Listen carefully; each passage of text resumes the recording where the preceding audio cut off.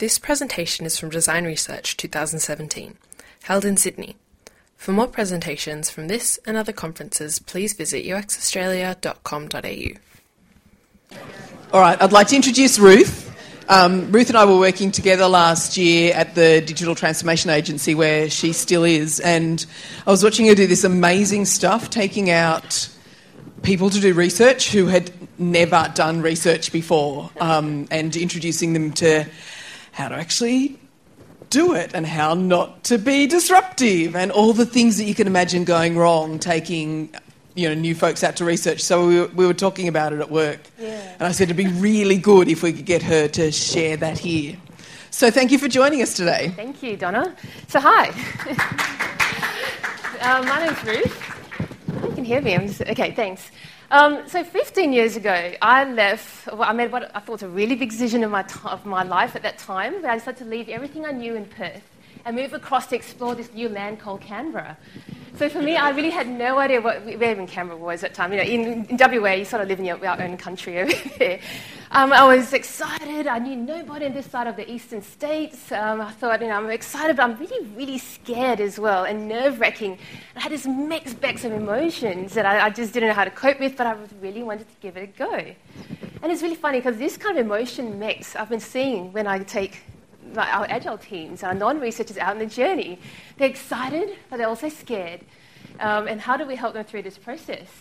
So I work in agile multidisciplinary teams. And when we say multidisciplinary, we mean not just IT, not just developers, not just researchers, but also people like product owners, subject matter experts, and even in one of my teams, a lawyer. I'll tell you the story about the lawyer as we go through. So as design researchers, our job is to build understanding and empathy for the users that we are designing our services for. But what is the experience like for the people who actually have to design these services and products? Because it's also a very scary experience for them. So I want to share a tale of two teams. Team one is the very familiar agile ways of working, always done it through IT projects, never had any business involved or much business involvement or other types of roles. User research is usually done by other user researchers who are external to the team and who will come back with a report back to the team. But with this particular project, they had multiple federal government agencies involved in an over 20-week project, which might sound like a lot of time, but it really was a lot of time on the ground. And multiple federal government departments going to talk and work together. It's a challenge for those that work in government. Team two, on the other hand, that I got to work with, they were new to agile ways of working. This particular team were mostly made up of business means, subject matter experts, and business people. They were very familiar with market research, but didn't know what user research really was. And also a 20-week project with multiple departments in there. Now, we have additional challenge with this thing called caretaker period. For those who are not in government, what this means is when an election is announced, we go into this caretaker period where you're not allowed to do any piece of work that could influence the public's perception of the government of the day, because that might give them an unfair advantage. So what happened was this particular project I started with them started just after elections were announced, and it brings a bunch of challenges. Now, the environment is that we had 20 weeks to go from discovery to a live product in beta. Most of us had never worked together, even within the same departments, and we're working to 1-week sprints. That meant we were working this high-level intensity that even I was consultant at the time, and I was used to high-level intensity, but whoa, this took it up a whole new level. I never worked in anything that fast. And also the speed of decision-making we had in our teams was actually running at a pace that the government departments were not familiar with. They're usually used to having, let's be honest with you, usually you write briefs, you send it up, it gets approved. We were asking for decisions within hours. Every hour in our project mattered, and that was very, very hard, not just for our teams, but for the stakeholders involved. So challenge number one that we had to overcome was this extreme fear and anxiety, right, of trying to do this actual research. So when I sat down with the two teams, we were explaining that we're going to be going out doing this thing called contextual research. I'm really excited about it. And they were going, okay, great. Explain what it was. And I said, so it just won't be me doing it. We're going to go out and do it together. And the look of, most of them were pretty excited and nervous, but one, the product owner, was terrified. He was horrified. This look of horror came over his face when I said that we are going to be doing it together. So I also had these kind of things as well. Oh, Ruth, that's great, but it's not my job description. There was one of the developers that told me that. And I don't really have time for that, or we really know what the problem is.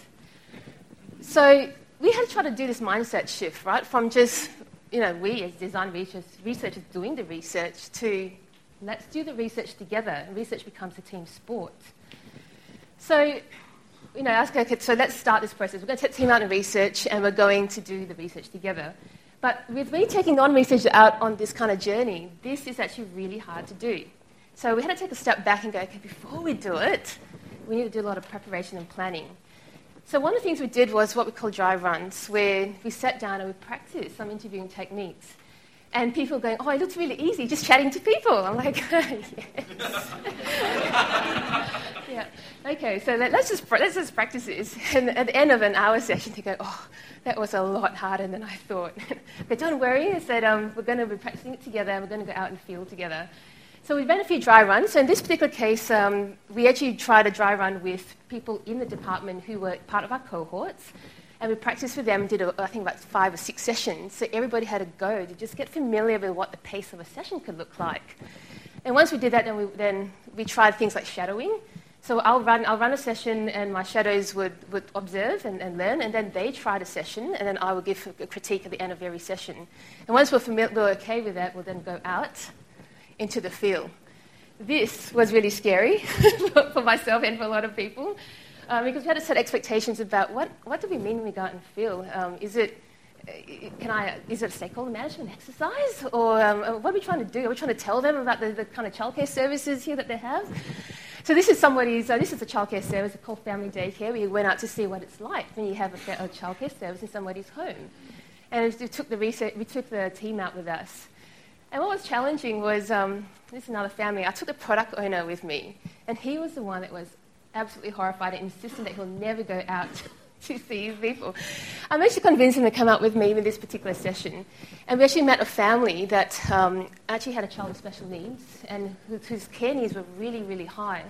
And for him to hear the story direct from the mum and the carers involved had this impact that wouldn't have been there if I tried to share that story myself. So it was amazing seeing him see this stuff. I took the photos, he helped with the questions. We came back and he was sharing this emotional story with the rest of the team. And it helped him as a product owner to make the prioritization for the rest of our sprints. And this is another lot that our researchers took as well. You can see they found the paperwork very interesting to be destroyed in 2040.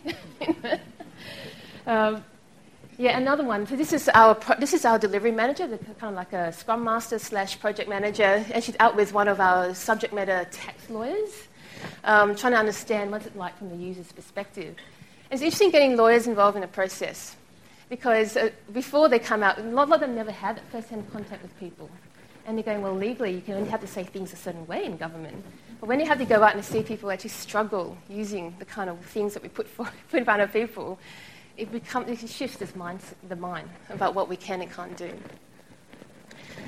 So challenge number 2 we had to overcome was, well, we go out to research. How do we come back and actually get the rest of our team across research? Our sprints are weekly, and not everyone can come out on the research with us every week. So although the whole team's getting involved in research, they take turns to do this research. So what we do is, and what Lisa told me, we come back and we share stories. And we get the actual non-researchers to share what was impactful for them. So this is us sitting around listening to somebody telling their story.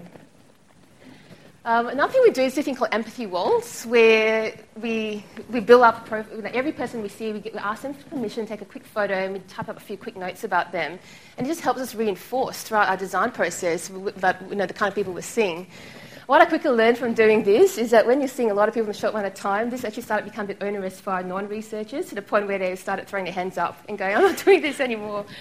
So, I just need to learn to temper some of those excitement about the people that we meet. Another thing we also do, this thing called research trackers. So although we digitally track the types of participants we have in our research, we use this physical thing, because at a glance, you can see where there's gaps in our research. And also down the bottom here on the left, there's actually all our names in our team, and we had stickers for every research session you've been. And there's a bit of a competition internally of how many research sessions you can do. So, you've got a lot of stickers, it's great. You get more cake at the end of it. We use cake a lot in DTA to reward. it could be just I just love cake. Not bribery on my non-researchers. It's just getting them involved. And somebody said, "Oh, Ruth, this is one of the best bits. You get to finish the session. You get to put a sticker on it." So I liked it. They liked it. Another team tried it and gone, "We hate putting stickers on." So it really depends. Challenge number 3 is that we go on and collect all this data, but how do we make sense of the research as a team? So we use this technique called ROTB, the rose, thorn, bud technique. So the roses refers to positive things that you heard, thorns are negative, and buds are opportunities. So we tried this with team. For every team that went out, they had to learn this technique, and they learned to put one thing on every post-it note, and then we did an infinitive diagram with it. But what we found was this wasn't quite enough. We had to introduce leaves, which is observations, because there's a bunch of things that we heard and we saw that didn't quite fit neatly into those 3 categories for them. So we used that just to give a bit of framing for our non-researchers, just help them just give it something visual as well. So here's them doing it as a team. This is everybody there. It ranged from the subject matter experts to product owners and across departments as well. And here's another way of doing it as well, the collaborative analysis. We actually had remote team members involved in this. So you can't quite see it, but on that chair in front of the guy with the glasses, there's a laptop facing the wall. And we've got an enterprise architect who's Google hanging out with us to look at what we're talking through the screens. So we had just finished a usability testing session, and we had a whole bunch of positive, negatives, and actions as well. So the pink slips were actions we're going to take as a team for that upcoming sprint. And what this allowed us to do when we're doing collaborative analysis sessions was, as a team, we're deciding what's important for our users and what we could achieve in that sprint and what we couldn't, what could go in the backlog. So it wasn't just us researchers driving it. It's now become a group decision.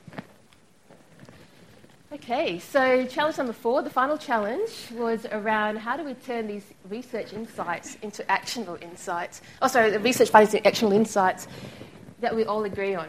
So what's been challenging, I think Penny and both Lisa touched on this, right? You can go and you can collect all these insights, but how do we actually make change happen?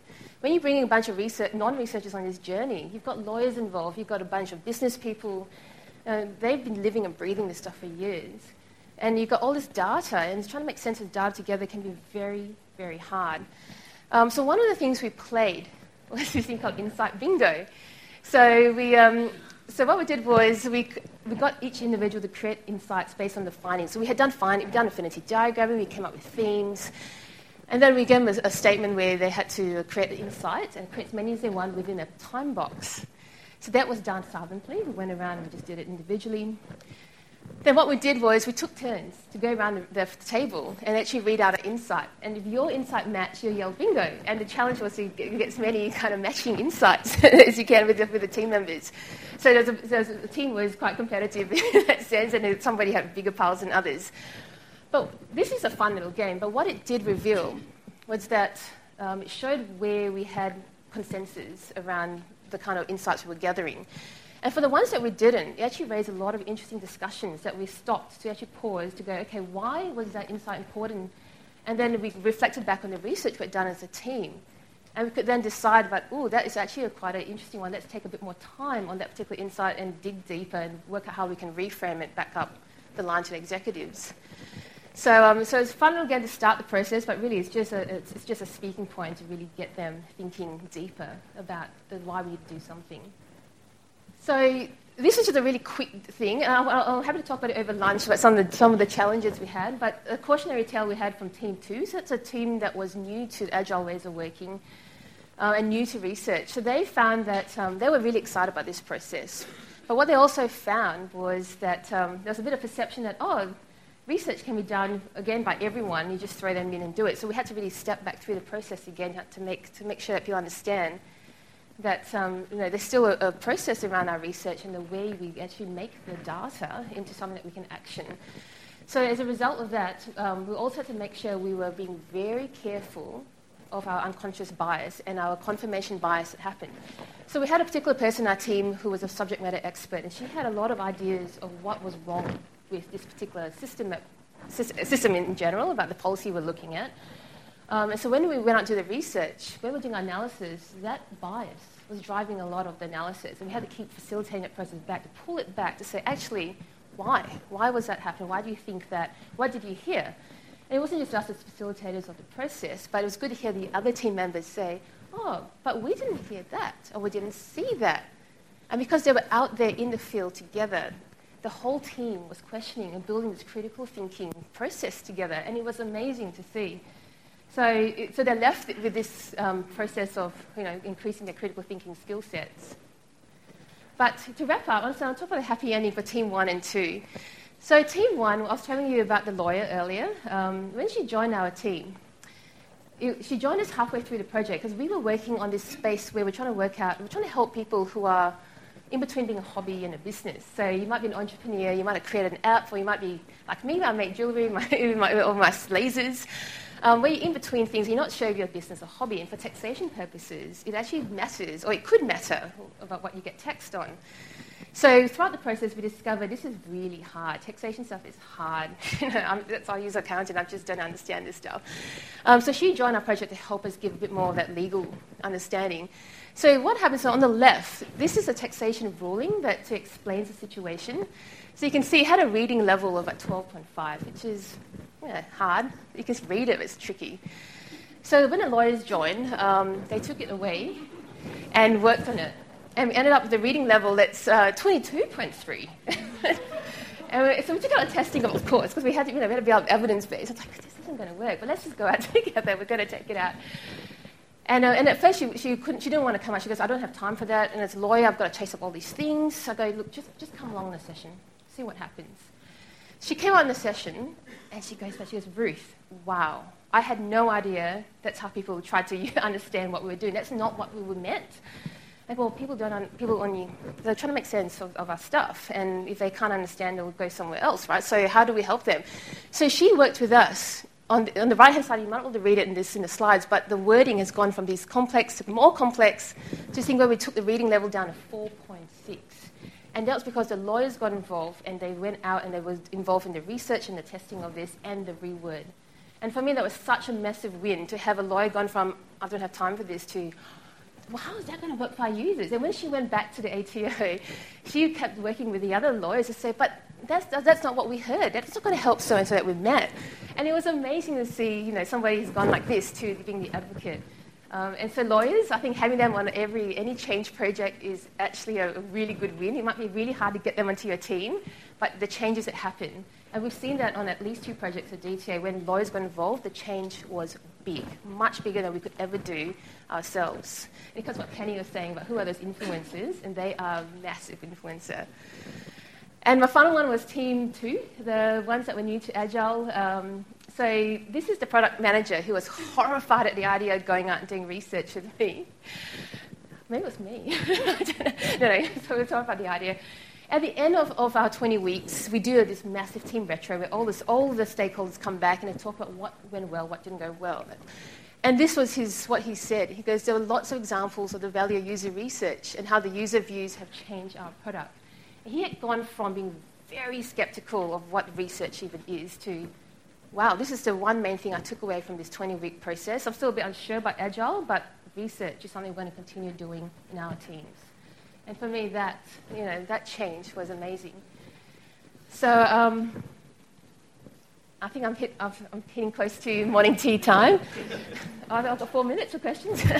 So I want to say thank you for listening. I said it's been really hard. For me, the journey of being a user researcher and being someone who does the work to facilitating a process for other people to do the work has been really challenging and really interesting and rewarding as well. And the teams have gone back home now and are still working on those products, and they're getting separate other challenges associated with that. But it's really nice to see that they've taken this culture of research back to their home organisations, and they're now implementing it themselves as well. So I'm really excited about that. But thank you very much. Any questions? Thank you, Ruth. I'll actually get people to... We hope you enjoyed this presentation from Design Research 2017.